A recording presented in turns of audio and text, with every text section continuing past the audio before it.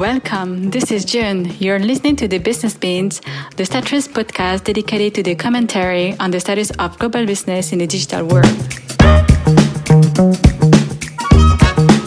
It's going to be a very exciting episode. We're going to talk about getting funding in the East versus in the West.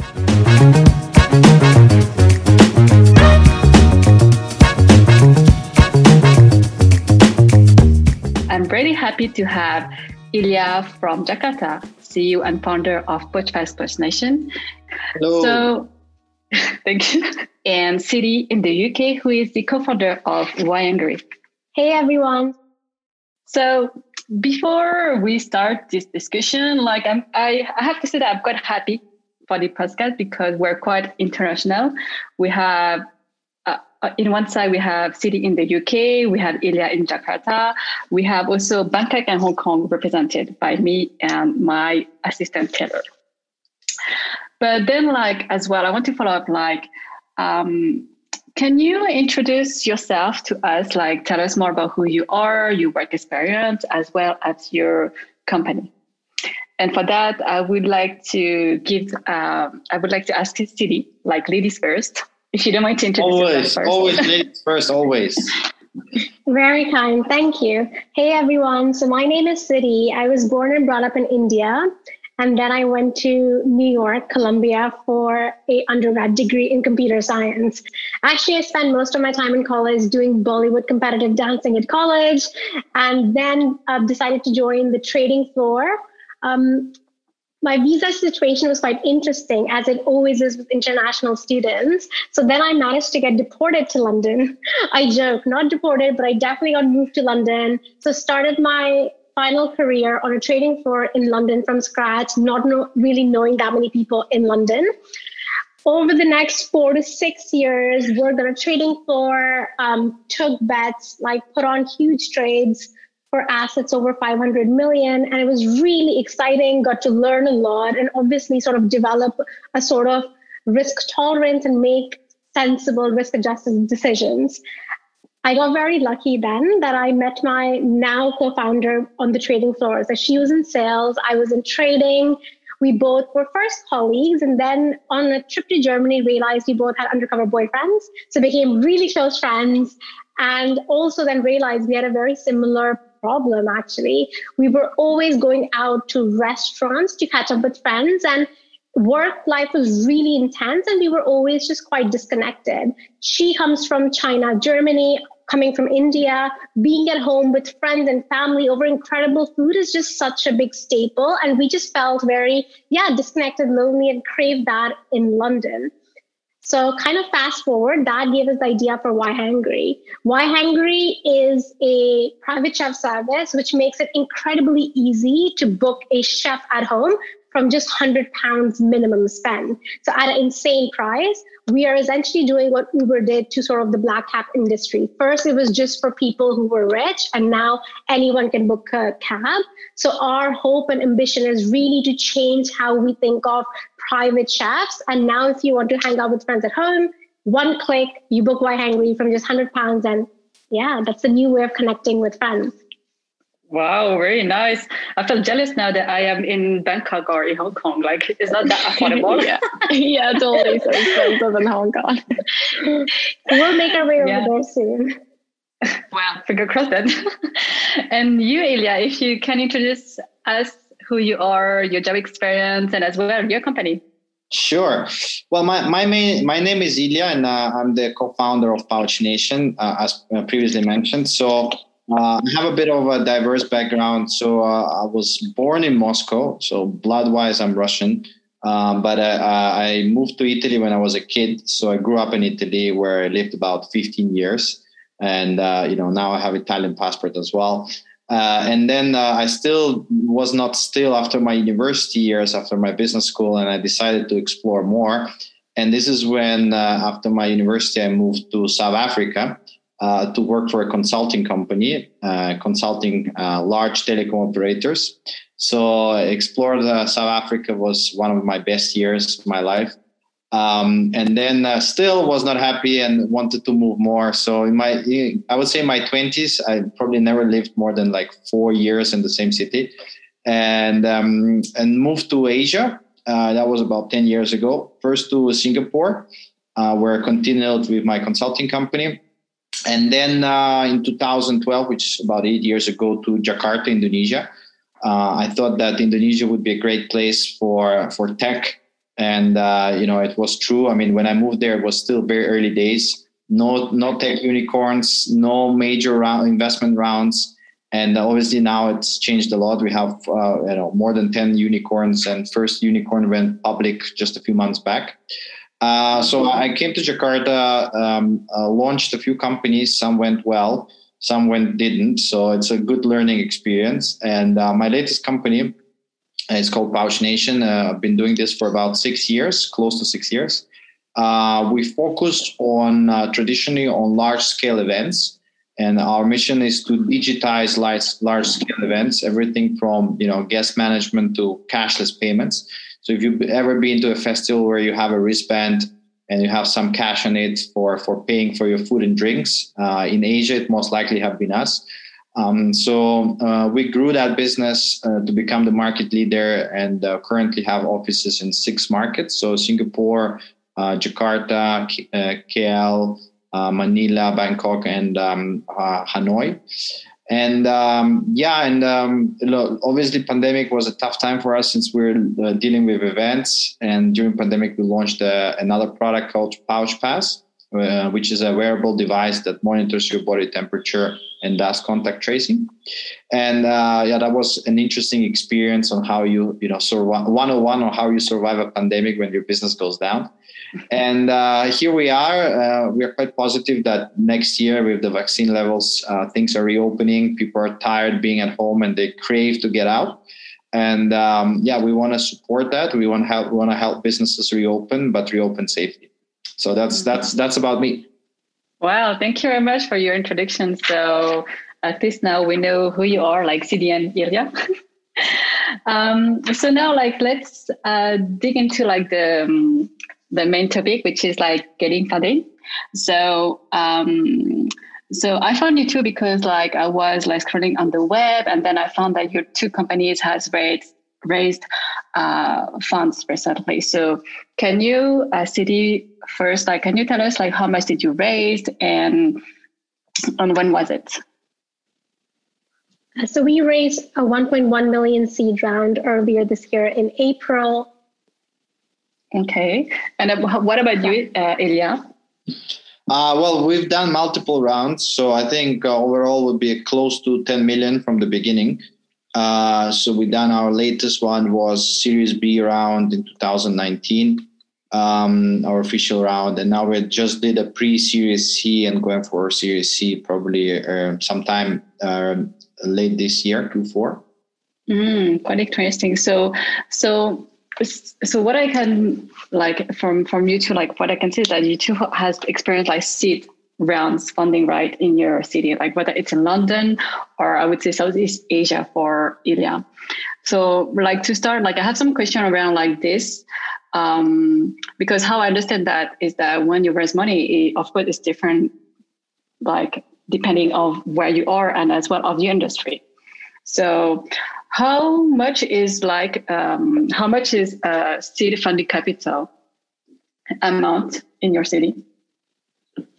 Yeah, so I can start off by talking about London. So I think the range really varies, anywhere from 300K all the way to 20 million. And I think we have definitely seen that as the cash is higher in the market generally, the seed rounds are getting bigger. So I remember when we raised a round, we decided to actually cap it at slightly over $1 million because we based it up based on our need, and we didn't really want to give up too much equity, and we just wanted to raise enough to kind of get to the next level. But yeah, the range is definitely really quite big now. And I think there are a lot of for example, you see the grocery delivery services that right out of the door raise 20 million pre-seed. So I think, big range. But then I would say the median level probably is 1 to 2 million. Okay. Is it the same for you, Ilya, in the Southeast Asia, or is it different? I think, well, as I said, it's probably similar and to a certain degree, but I think the trend has been very interesting, right? So I think, if we're looking at 5 to 6 years ago, a classical seed round would be probably 500K in the region. I think now this is changing. There's a lot of, I would say, volatility in terms of the amounts. And it largely depends on what business are you trying to build, how experienced is the team. We see that like more experienced teams that are trying to really tackle, market sizes that are big would raise a lot more, right? So it's not uncommon to see, like rounds of 10, 15, or even 20 million for a seed round. But if you have really big problem and you have very experienced team, so investors tend to really go for it. But I would say on average, nowadays, probably the average seed round will be around 2 to 3 mil. And it went up from 500K, which was 5-6 years ago, right? So, and now people like 500K, they will do a pre-seed round. So the seed is not the first investment; they will be also pre-seed. Oh wow, interesting. Then so there's some like similarities. Then we can see that like it's around like 1, 2, or even like. Yeah, interesting. And then like to keep going on this, like, okay. Like, of course, when you mentioned like when you want to raise money, of course, you have to look for like those different VCs. So how did you find like those VC to pitch to in your city? Yeah, good question. So I'll just go. Sorry, ladies first. Ladies first. Okay. Yeah, so I would say like there are obviously a couple ways. There's so many VCs. So I think in UK there are just over like 400 VC funds. In Europe there are like 2K plus. The way we started with it was firstly being a part of like couple communities. So we were a part of Google for Startups, and there's just so many VCs that are actively trying to tell startups that they have office hours and just really active. So you get to know what VCs are really active out there and what they're looking for. But then also, I think what was pretty crucial was as you start to do some analysis on your space, competitors, peers around, and then you go on Crunchbase or like online deal directories, you see which VCs invested in those startups. And then you start to realize, okay, certain VCs have a thesis, and you just want to sort of collate your grid and order it by these VCs are in my space, will potentially care, they go all the way at the top. Because it's not really about how much money or how big or small they are. Like there's so much money out there. It really is about which is the right sort of fit for you. And it could be a smaller VC that's awesome, or I think it just really matters. I think who is investing in your space and then really believes in thesis. And I think a quick example of that is we sort of sit in food tech, but actually we are powering the offline social network. So for us, VCs that like are excited by offline social or understand sort of network effects, marketplace is like a lot better than someone who purely does food tech, who might actually do a dark delivery provider such as Deliveroo and not us. So I think, just kind of understanding the thesis and then not trying to narrow down based on different sectors. Mm-hmm.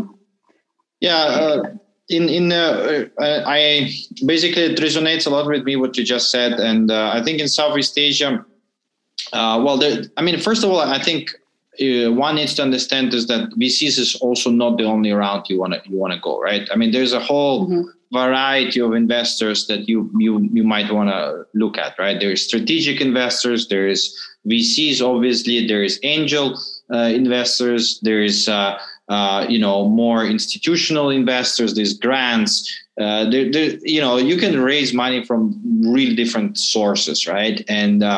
And there's no one source that is better than the other. It really depends on what is your objective, right? Each source has its own peculiarities, and obviously VC is a great source for startups that are planning to scale fast, and startups that are not afraid of burning capital and sacrificing capital for growth. Those startups definitely should go for VCs because that's their thesis, right? They don't mind if you burn money for the first years and go really aggressive, but the growth that counts. You can build a successful business, with angel money and make it profitable and still grow, right? So I think that's something else to keep in mind. Now, where to find those? Again, different sources, right? So we have different communities here as well. We have founders communities. We have different angel networks, whether from Google or other ones. We have websites. There's a website, there's a media company called E27 where you have basically a platform where you can connect with investors, send them pitch decks, and they would most likely reply. So that's another source of generating leads. But I would say the best, probably the most effective one is personal connections. So obviously it depends if you're first-time founder or second-time founder. First-time founder, you might have a bit more difficulties because you don't have yet the network yet. But if you're a second-time founder, probably you went through it, and you have a lot of VCs that might not invested or invested in you. And if they don't invest, it doesn't necessarily mean that you're a bad founder. It's a bad startup. It might just not be aligned with their thesis, as Siri was saying. So I think, it's important to understand what type of company you're trying to build, and then hence tap in one or another source of funding to get to find your leads, right? Mm-hmm. Yeah. So thank you for it's great that you reminded that many ways actually to raise money, like when you want to grow, to scale your company. So from what I understand, like from the two of you, whether it's in London or in the Southeast Asia, so whether you go for the communities or I would say you go online, right? And there are different platforms where you can access to those information and find who might be in your space, right? But then, like, to jump on this, what was your approach strategy to pitch to those VC? Like, because, okay, you try to find them, you identify them, and then what was the next step? Yeah. So I actually just want to say I completely agree with Ilya. There's so many different ways, which actually probably makes it very confusing for people listening in, because I think it's like almost like there's too much choice. Why can't someone give the right answer? But I think that was very true for us also. We didn't just think we wanted to raise VC money. And that actually leads us to this question where the way we approached it was, obviously, like, you need to get your sort of pitch deck, financial model in place, some form of like a pitch, and really kind of know what you're saying, why you're saying, because no matter how great you are, I think there is that element of refining sort of your pitch. And I think that's like the prep that takes place maybe like a couple months before, and you can do it slowly rather than panicking at the end. And then I think we were pretty methodical in how we approached it. Like, we wanted to create sort of a weekly plan that targeted how many people we reached out to and then in which order. So for us, we kind of had like a week 1, week 2, week 3, week 4 plan, which started off with week 1 being sort of all of our sort of angel community in the corporate world, because we come from Barclays and GS, and everyone like actually makes a lot of money, is in trading. So, and they're all always trying to look to angel invest. So first week we actually pitched to them, and because it's friendly and our friends and family, not really family, but they were friends and our peers, we just got a lot more feedback quite quickly, and it was like a good warm audience. Then week 2, and along with that, we also reached out to some of our super users. So we are a B2C product. A lot of the customers that use us had already told us in the past, wow, we would love to invest when you start raising. So that was like a good test for us to actually, like a good litmus test to really understand whether this pitch makes sense. Like, if the customer doesn't buy it, who's going to buy it? And then I think going into week 2, so that was like a really good week. And then I think going into week 2, we were like, right, we're going to approach some like angels that are quite well known and like make different investments just to kind of hone onto our pitch a little bit more and then build momentum. And then week 3 was actually meant to be VCs, because we wanted enough practice before we start pitching to VCs, because obviously you just get one shot, and we wanted to kind of like save the bullet. So that was our order. For us, actually, the beginning of V3, as we started pitching to VCs, we realized we were overfunded. So at that point, we kind of just turned around and we were like, wow, okay, we actually really want all of our friends and some like amazing angels and actually in our round, and we don't necessarily want to double or triple the round. So at that point, we then just actually ended up closing the round and asking 3 of like really cool VCs to invest in an angel capacity. And I think that was like the story for us. But the plan was to continue pitching to VCs. And then, yeah. So I think like as you go into the round, you don't really know what's going to happen. For us, we didn't. Half of our round was actually taken up by a super user customer of ours, which we could not have predicted. So I think, yeah, but we did have a plan that we approached week on week. And I think like the things that are important through it is updating other investors on where you are. I think it's, for humans, everyone wants to invest when everyone else is investing. It's just like a human psychological truth. So I think just like telling people, hey, we're halfway funded. Hey, we're 70% funded, 80%. That's when like you really kind of gain momentum and you can close, very quickly. Quite curious to know and how you approach it, Ilya. Well, look, I think there's different ways to approach it in general, right? So I think one way is, and this is probably for people who maybe are listening and are looking at doing their first business, right? So usually you can. It also depends, right? So one way of doing it is you feel a pain point. You launch the company, you launch a product, and you really feel about that pain point that you're trying to solve. And then you basically start solving it, and then you go and try to find investors that are aligned with your vision and share your thoughts, right?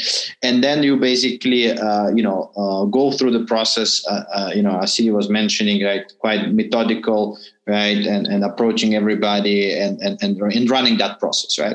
So that's one way of going it. But obviously, more and more, and this is especially for people who maybe like second-time founders, etc. There could be other approaches, right? So other approaches would be, and I've seen that working particularly where in Southeast Asia with some founders, is that you're already quite experienced, like the journey, and you go maybe to the investors first, and you say, which startups are you investing, right? And what do you think is hot? So obviously, the models that are investing you might like or might not like, but there it's also some sort of like guarantee that if you end up doing something that they are currently investing or they are particularly liking, or then, the chances of raising money will be much higher, right? Because it's always more difficult to bring them on board on your mission rather than jump on their, ideas and execute, right? And obviously, as I said, it's different ways of doing. And I would say there's nothing bad or wrong in one or another. Majority of the founders, especially at the beginning, they start with a problem that they feel is very important to solve. However, like now, what I'm also thinking is that there's certain parameters that you definitely need to consider when you fundraise, like market size, right?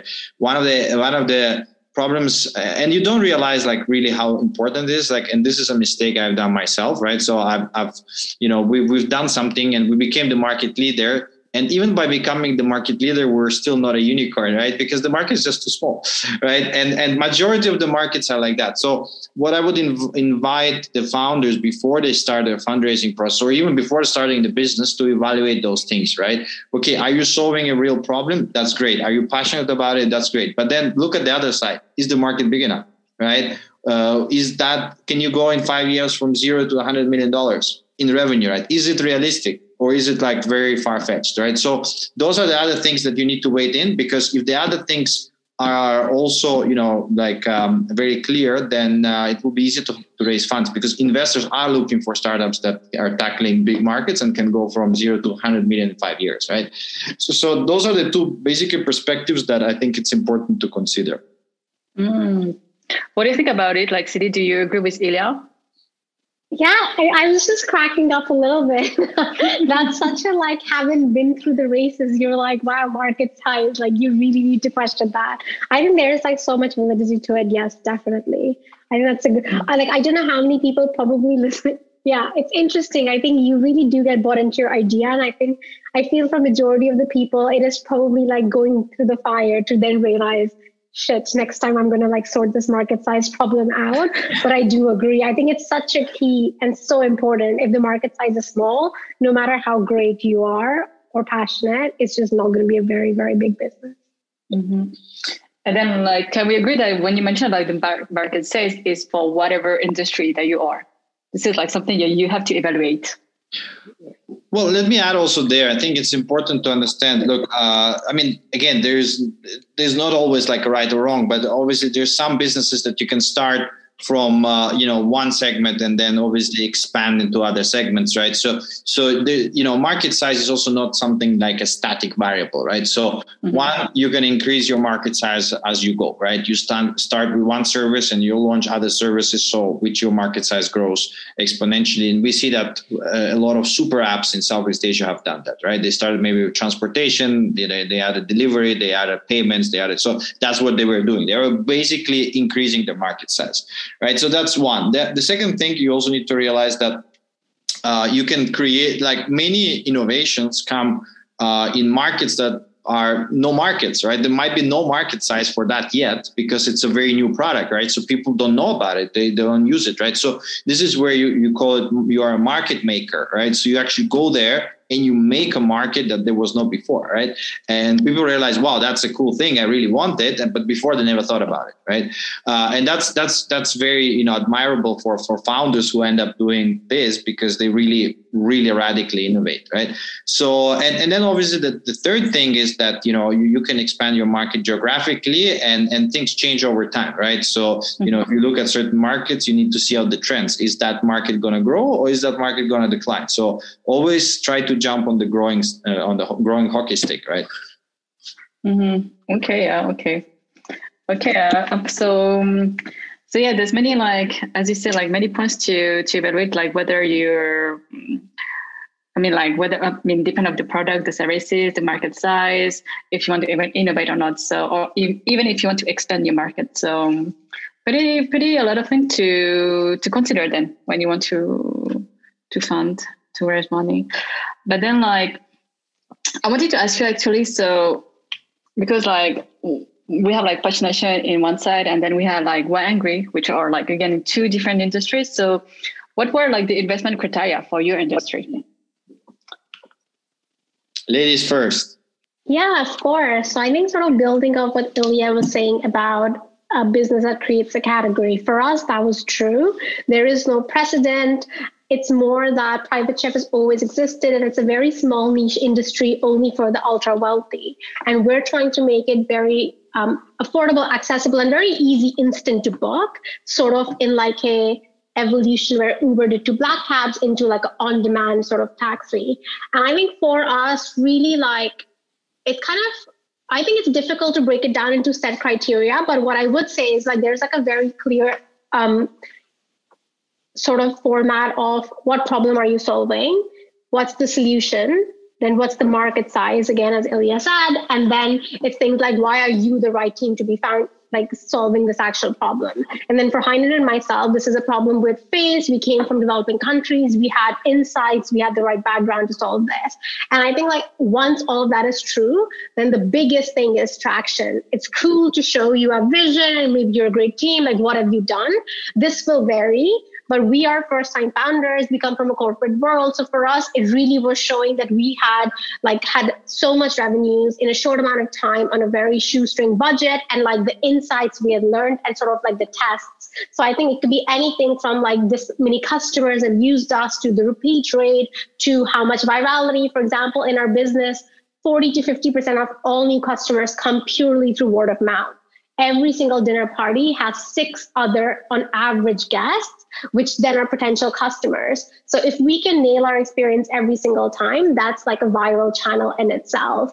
And just kind of like really distilling these concepts, our learnings, and showing traction to be able to prove that not only is this a huge vision, but this is what we have accomplished in this amount of time, and we are the right people to do it. I think that's kind of like the package for presenting it. And then I think, like, when people evaluate you, I would say seed stage is just so hit and miss. Like, you would expect funds to be all over it. That might actually be like, actually, I don't know. Like, we had one funds say that actually we don't believe in the future of like kitchens. Like we don't like, because we believe so much in delivery, we think kitchens will stop existing. And we were like, right, okay, you're not the right investor for us. But then you really understand that their view of the world is so different that actually that makes sense. So, and then also I think that's quite important to understand how people are evaluating, because you don't feel bad if someone who doesn't believe in the future of kitchen doesn't invest in you, right? But then I think on the flip side, like people who have invested in like network companies, and that's anything from Hopin, Spotify, all these people are interested because this is actually like an offline network. So yeah, I think like in terms of presentation, there are things you need to nail: problems, solution, market size, vision, founding team, and then your traction, and then yeah, take it from there. Okay. Anything you want to add, Ilya, on this?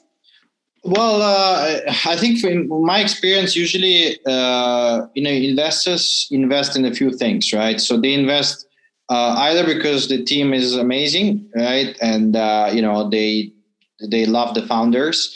And actually, sometimes they don't even care what you're going to do. Right? No, I mean, I'm serious, right? If the founders are amazing, then say, you know what, here's the money, do whatever you want. And because I trust you. Right. And that is probably, one case. In that case, it's easy, right? All you need to do is show your CV and you're good to go. You have a check. Right. There's another case where, people invest because they just love the product. Right. And, the product is just great. Right. It could be, could be linked to deep tech, could be linked to something a bit more innovative. Right. Or just product that is very viral. Right. You launch an app without any idea, and then suddenly the app becomes viral, and people will invest. Who cares? Maybe the founder is like in high school. Who cares? Right.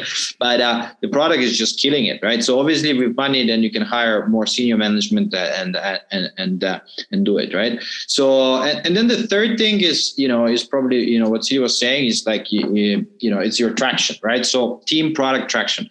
Traction means that maybe, you have like your product is like not super innovative, and you are like, maybe like a decent founder, but not a rock star yet. But you are having like a crazy traction, right? For whatever reason. And for the traction, what I always recommend is to, especially at the beginning, to focus on one metric, right? If you focus on too many metrics, it's just going to be too complicated, right? You need to have one explosive metric. Right? If you really want to raise a lot of money, you need to show one explosive metric, and that metric needs to be obviously relevant to what eventually you want to succeed, right? I've seen businesses here in Southeast Asia, just a couple of friends of mine, they just closed $65 million round with zero revenue. But they had one explosive metric, right? They launched like an accounting app, and they had like 6 million SMEs using their accounting app, not paying for it, but using it. Right. So that's a metric. So I think, you need to figure out like which of these three criteria are going to fit. Obviously, if you're a first time, most likely you will need to show some good traction or great product. Right. And convince that that's the next big thing. But you would need to imagine that VCs like to invest in something that can become really big. Right, so they would need to see the potential of that big, and obviously some initial signs, right? Or they just believe on the space or in the founder before even anything, right? You could raise just with a deck if the investor believes in that, right? So that's kind of my personal observations on the space. So it's like interesting because like listening to you too, we can see that there are like different variables, right? One is about who you are and your vision, right? So as you say, CD, you and your and the other founder of Voyager, you are like a package, and you respond well to your product and your market because this is who you are and your background, right? Actually, and then on the other hand, we have like Ilya as well, who has like some experience and the way you approach the founder. Okay, so it can be more if you have trust or not, but then like. I feel like this is one of the major variables. Then after come like the product and the traction. Can we say that or not? Can? Yeah. Yeah. Okay. Interesting. Good summary. No, that's interesting because like for me, okay, so I've never raise funds. But then I do watch like some TV show about like funding, like Dragon's Den or Shark Tank. And actually I saw UCD. And it's true that I remember like seeing like, okay, what amazed me about this TV show was more, okay, the personality of everyone when they talk about it. Because it was always like, okay, they talk about their vision, etc. So I was like, okay, I feel like it's like really important to make sure that you can explain your vision, how confident you are about your product, right? And then maybe the investor is ready to follow you on this or not, but at least you're clear in what you want and where you want to get. Right. Yeah, definitely. I would say like, I think the one thing is like, you might as well, either you're going to like be successful or you're going to go down, but you might as well have a lot of confidence doing it, because I do think like people and humans follow, there's like a certain energy that comes with someone that's confident. Like you're not going to back someone who's a little bit unsure of themselves. And I think this is maybe a note more for actually some females than men, because I think there's like generally a difference where, at least as like a South Asian woman, you were asked to kind of be like a bit more conservative. Like you wouldn't say, oh, I did this, or take credit very openly. Whereas like it comes a lot more naturally to men. And I think it's just go ahead and do that. You know, like people do respond well to confidence. I think that's like one key thing you can kind of just drill in it and help stack the odds in your favor. I completely agree, and I think in general, at least what we see in Southeast Asia, like we see a lot of female founders. I mean, if you're a female founder, it's definitely a plus, right? So it's a big trend. I mean, and so it doesn't have to be guys only doing this, right? Even if it's tech, and I know a lot of very successful female founders here, and they're killing it, right? So. Just, important not to be afraid and, go with what you think, you believe in, right? Yeah, right. Wow. Okay, so Sidi, we're waiting for you like in Southeast Asia then. Great. So it's been already like 45 minutes. So I have like few more questions before we wrap up. More like for me, like practical, I would say like question now. So like how long was the funding process? Meaning like how long from the moment that you decide to work with an investor, from the moment that it really happened, like how long was it? And how did you manage this? I can jump here. Sorry, we changed the rules for once. I like it. I think you need to be, it obviously depends if the stars are aligned or not, right? I mean, when you start your funding process, you need to understand whether you're ready for it, right? I think that's the first, right? If you are getting in the wrong timing, it might be very difficult and it might drag for very long. So I think that is one. On average, however, you would see if the funding process is roughly about 6 months. It could be less, could be more, right? It could be 3 months, could be 9 months, right? But on average, I would say it's that. So usually, if you are ready for it, meaning you have done your data room, you have done your decks, you have done your business plan, you have done all that, right? So if that is done, you go with your investment teaser, with your deck, you collect leads, and if you already have done the research on who to contact, right? So that is pretty quick. You send out the teaser to 100 people, and then you start doing meetings one after another, right? And you do all these meetings that can be done, in a few weeks, like 3-4 weeks tops. And if everything is in order, you have a great business, you'll get a term sheet, right? You get a term sheet, after a couple of like 1 to 2 months, right? Depends on how long you do that. And once you get a term sheet, you go into DD, which usually lasts. Depends on the if you're a very seed, there will be no much DD because you don't have anything. So you basically jump straight into agreement. So another month to close the agreement. If you are more advanced, you will have probably at least 2 to 3 months due diligence, where they will deep dive in your legal documents, financials, etc. And in parallel, you will do your SHA and SSA, shareholders agreement and share subscription agreement, right? With the lawyers back and forth negotiating clauses, and then you close the deal. right? So in ideal case, as I said, if you're more advanced as a company, it will take you like somewhere between 3 to 6 months. However, important to remember, if you're not ready, if you're not prepared, if you haven't done your data room, if you haven't done your decks, if you haven't collected your lead of investors, and you haven't been talking to them for 6 months or a year, then that whole thing can become just a monster exercise and last 9 months or even longer, right? So that's at least kind of like a quick thing from my side. Mm-hmm. Yeah, I think that's pretty comprehensive, I would say. So what else would I add to that? No, I think that's pretty good. I think I love the idea around like doing all this work. And I think that's actually the most time consuming, even things like making your list of contacts and ordering them, because that a lot of research goes into it. And we just hired like an intern analyst to actually do that for us. But I think that's like really the prep work. And we assumed it was going to take us 3 months. It was a lot quicker, but really when you enter it, you just don't know how people will respond. And I think the one other bit I'd add is like, I think it's all about getting warm introductions. So we were first time founders, and I think there can be like a theoretical debate whether it's fair to have warm introductions or not.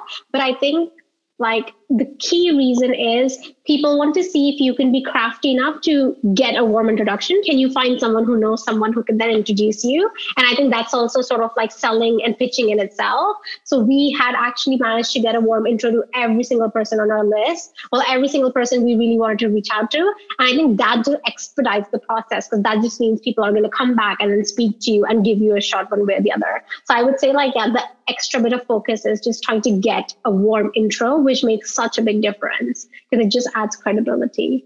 Okay. One last thing that I also recommend is, when you start your fundraising process, or even before, like maybe 3 to 6 months before, you already have your pool of investors.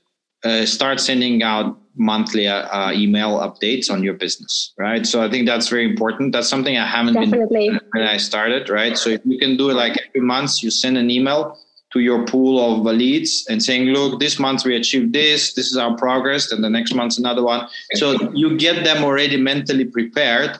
So when you kick the fundraising, the guy says, okay, I've been tracking this for the past 6 months. The guys are doing great. They're growing. They're, doing the right things. Okay, I want to look into it, right? If you don't do that, then you are basically starting with cold leads, which always takes time. Yeah, good. Very good insight then. But then, like, again, coming back to you, to what I can hear is that preparation is key, actually, and this is like the most time consuming. Like, so yeah, for the audience who is listening to us, like, keep in mind that you have to be prepared if you want to go for fundraising. Like, actually, Ilya, you mentioned a lot of things like about like DD, the term sheet, etc. Like, during your fundraising, did you have like, did you enter in a exclusivity negotiation with one of your investor or not? Well, once they give you the term sheet and, you sign the term sheet, there's always like no shopping around clause, right? That says you cannot shop around. Obviously, my recommendation is to, if you sign that, obviously you need to respect it on one hand. On the other hand, things can go wrong till the last moment. So never think that the deal is done until you have the money in the bank, not even the agreement signed. Right? In my experience, I had agreement signed and then investors saying, no, sorry, we changed our mind. Right? So even a signed agreement doesn't mean anything in this world. So exclusivity clauses, definitely, they are there, but it's good. If you run a proper process, you will always have a few term sheets, and you might go with one term sheet for a period of time. Just make sure that exclusivity is not too long. Usually it's about 60 days. If something goes wrong in between, you can definitely, cancel your term sheet and just go with the guys that give you another one, right? So just be careful on that. And what about you, CD, on this? Yeah, so given we were kind of funded before we even got to a full VC round, actually. Like, I think for us, the process didn't include any sort of exclusivity, but I think we just did angel super users and then some VC angels. So if you, I guess, raise an angel round, it's just very flexible and this will not come up. Yeah. Okay, clear. Okay, great. Okay, and then like I still have like two questions I would say. So one is about like manpower, I would say, because like CD, you mentioned that you hire like an analyst, right? So of course we know that raising money requires a lot of paperwork. So apart from hiring this analyst, did you hire like other people to help you in this process, or how did you manage this? I think we're definitely a very lean, keen, small team. So I think no, and there's like limited money really with a startup. So we hired like an intern for a month. So it's actually very like the person's quite happy doing this research for us, getting paid a little bit in uni, and then same for us. And the rest of the docs were for like Hein and I pulled it together ourselves. But I think, again, as Ilya said, at seed stage, it's mostly the pitch deck, the financial model. I think those were like the key bits to make sure we had in place, which we did ourselves. We got our intern to do the research on all the funds and contacts and like put together a premium list that will just save us time to then filter through. And then the data room relatively so limited that we put it together ourselves and actually just stored it in something like Notion. And then we just use those links. And we use DocuSend to send our pitch deck and any sort of supporting materials, because I think it's just really good to see who's logging in and trying to access that, and really kind of helps you track progress, because you're like, holy shit, actually that investor logged in, they saw this thing, cool, they're clearly interested. But I think it was fairly, a lean effort, especially at the seed stage. We just did it ourselves. Okay. And what about you, Ilya? Yeah, look, I think, I've tried different things. I've raised money myself. I hired people to help me out, which didn't work out. So I think it depends in what stage you are. I think if you do it yourself, it's always better because nobody will know your business better than you. But on the other hand, it's good if you have somebody who kind of like, it's good to listen, right? When you do pitch and people say, look, I'm not going to invest. It's very important to understand why, what are the reasons. Sometimes founders tend to not listen that much, just next. And maybe if they're good, they even will raise their money, right? But then eventually they're going to hit the wall. So it's always good to reflect on what people say. Usually I do it mainly myself, which is a good and a bad thing because I will become a bottleneck sometimes. People want to hear from the CEO speaking, right? If for fundraising. So if you put somebody else in your company to fundraise, they will not going to be taken seriously, right? So the founder and CEO always needs to do that job. So actually the founder and CEO needs to do two things. Needs to overlook at HR and needs to do fundraising. If you're good at that, then the rest, if you hire well, the people will do the rest. But the fundraising is one of the things that unfortunately you cannot completely delegate. You can delegate some pieces of it here and there, business model, whatever, but you need to know your numbers, you need to know the story, and you need to be able to pitch, right? Once you go into DD stage, then it's different, right? Because it's about the details. Another advice for whoever is listening, there's a lot of virtual data rooms that are not that expensive. They might cost you, $50 to $100 a month, but it's good because you can see who's logging in, what documents they're looking, how much time they're spending. So you have quite advanced analytics that are giving you insights of where to focus next and what these guys are interested in. I had investors who were just looking at the CVs of the founders, and I'm like, okay, they're not looking at anything else. So okay, clearly that's the point they're interested in because they didn't even open the business model, right? So those are the insights that you can get along the way that can help you to do a better process. Okay. So for me, like the takeaway here is that, you can do it by your own, or you can have like a lean team, but at least like everything remains on the CEO founder shoulders, right? And it's good that you mentioned about the DD because I wanted to ask a question around it. So CD, you mentioned some tools, and as well, Ilya, you mentioned that there are like a lot of online solutions. So can you name like the one that you use? I use Digify. It's a portfolio company of one of my investors. So Digify. Yeah, okay. We use DocuSend. I think it's relatively cheap, generic for just password protecting documents and sharing it with investors. Okay. So I'm taking a note, and I will also like put the links in the descriptions of the podcast. So anyone who wants to access or to find it, they can have it. So yeah, it's been already like almost an hour. So I will ask my last question actually to wrap it up, which is like you gave already like a lot of insights, a lot of like advices as well for anyone who want to raise money. But then like if you have to give like one to someone who wish to raise money, whatever like the round, what would it be? Go ahead. Yeah. Yes, I would just say like if this was easy, or if your idea like just made so much sense, someone would have done it already. So I think like starting a startup really is sort of going against the odds and like trying to get something in this world and really kind of like pushing through, right? You're like walking uphill and trying to push a boulder uphill, and it's just like, and every time it's really heavy. So I would say like there will be more people who don't believe in you than believe in you. And that makes sense because it's a startup, and it's like you just need a few or a couple or one person to believe for it to be a reality. So I would say like it's like discard a lot of advice often. There is so much advice out there.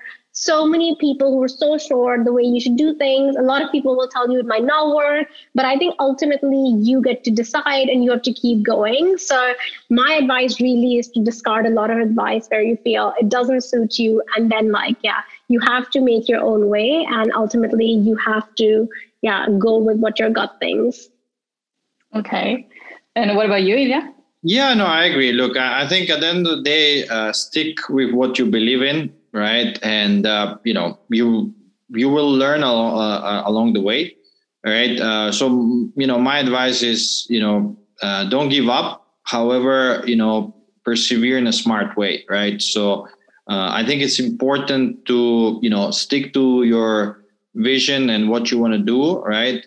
But obviously, don't be too stubborn and listen to what, other people say. Don't necessarily always take everything into account, right? Some things, but some things might be something that you might not yet understand at your stage. And probably this is some of the mistakes are personally done. If I probably listened a bit more, I probably would do some choices differently. But I knew it was a learning school. So I went through it and, now and afterwards you always understand your mistakes, right? So I think the way I always recommend for everybody is like, look, you're here, you want to get here, right? And eventually you will get there, right? It's just the question is how big is the space and how long is going to take you, right? So if you are smart, you learn fast, you can shorten this very quickly. And if you listen to some good advice, not the bad advice, then you can shorten that cycle. But if it takes you longer, it takes you longer, but you can still get there if you persevere. So don't give up. Very nice. Okay, very nice. Good advice. So it's like, I would say more like a mental exercise than for me. Don't give up, like keep it up. And as well, like listen to the right people, right? Like disregard like the noise. Okay, yeah. So yeah, it's been already an hour. Like for me, okay, just to recap on this like topic, getting funding in the East versus in the West. For me, the main takeaway that I can hear from you two is that there are some there's a lot of similarities actually when you want to raise money, whether you're in the East or in the West. Like what matters the most is about your vision, who you are, as well like the product, and as well after that the tractions, right? So, and then like whatever the variables will come and play, then it's up to you how you will handle it and manage it, right? But then the process itself is the same, right? Correct. Yeah. Cool. Great.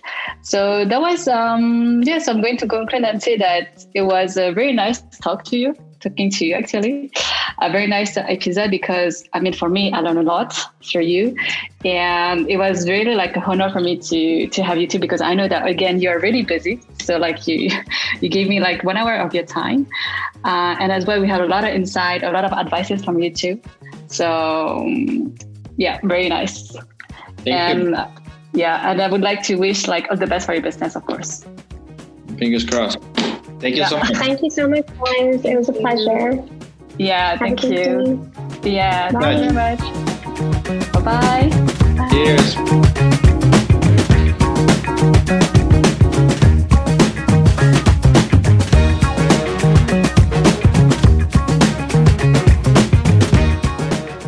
people, thank you for listening.